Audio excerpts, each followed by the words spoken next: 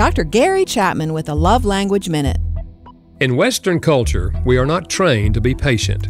We get irritated just waiting for the computer to boot up. We are also impatient with people who don't operate on our timetable, or waitresses who bring us the wrong order. And yet, patience is one of the traits of love. To be loving is to be patient.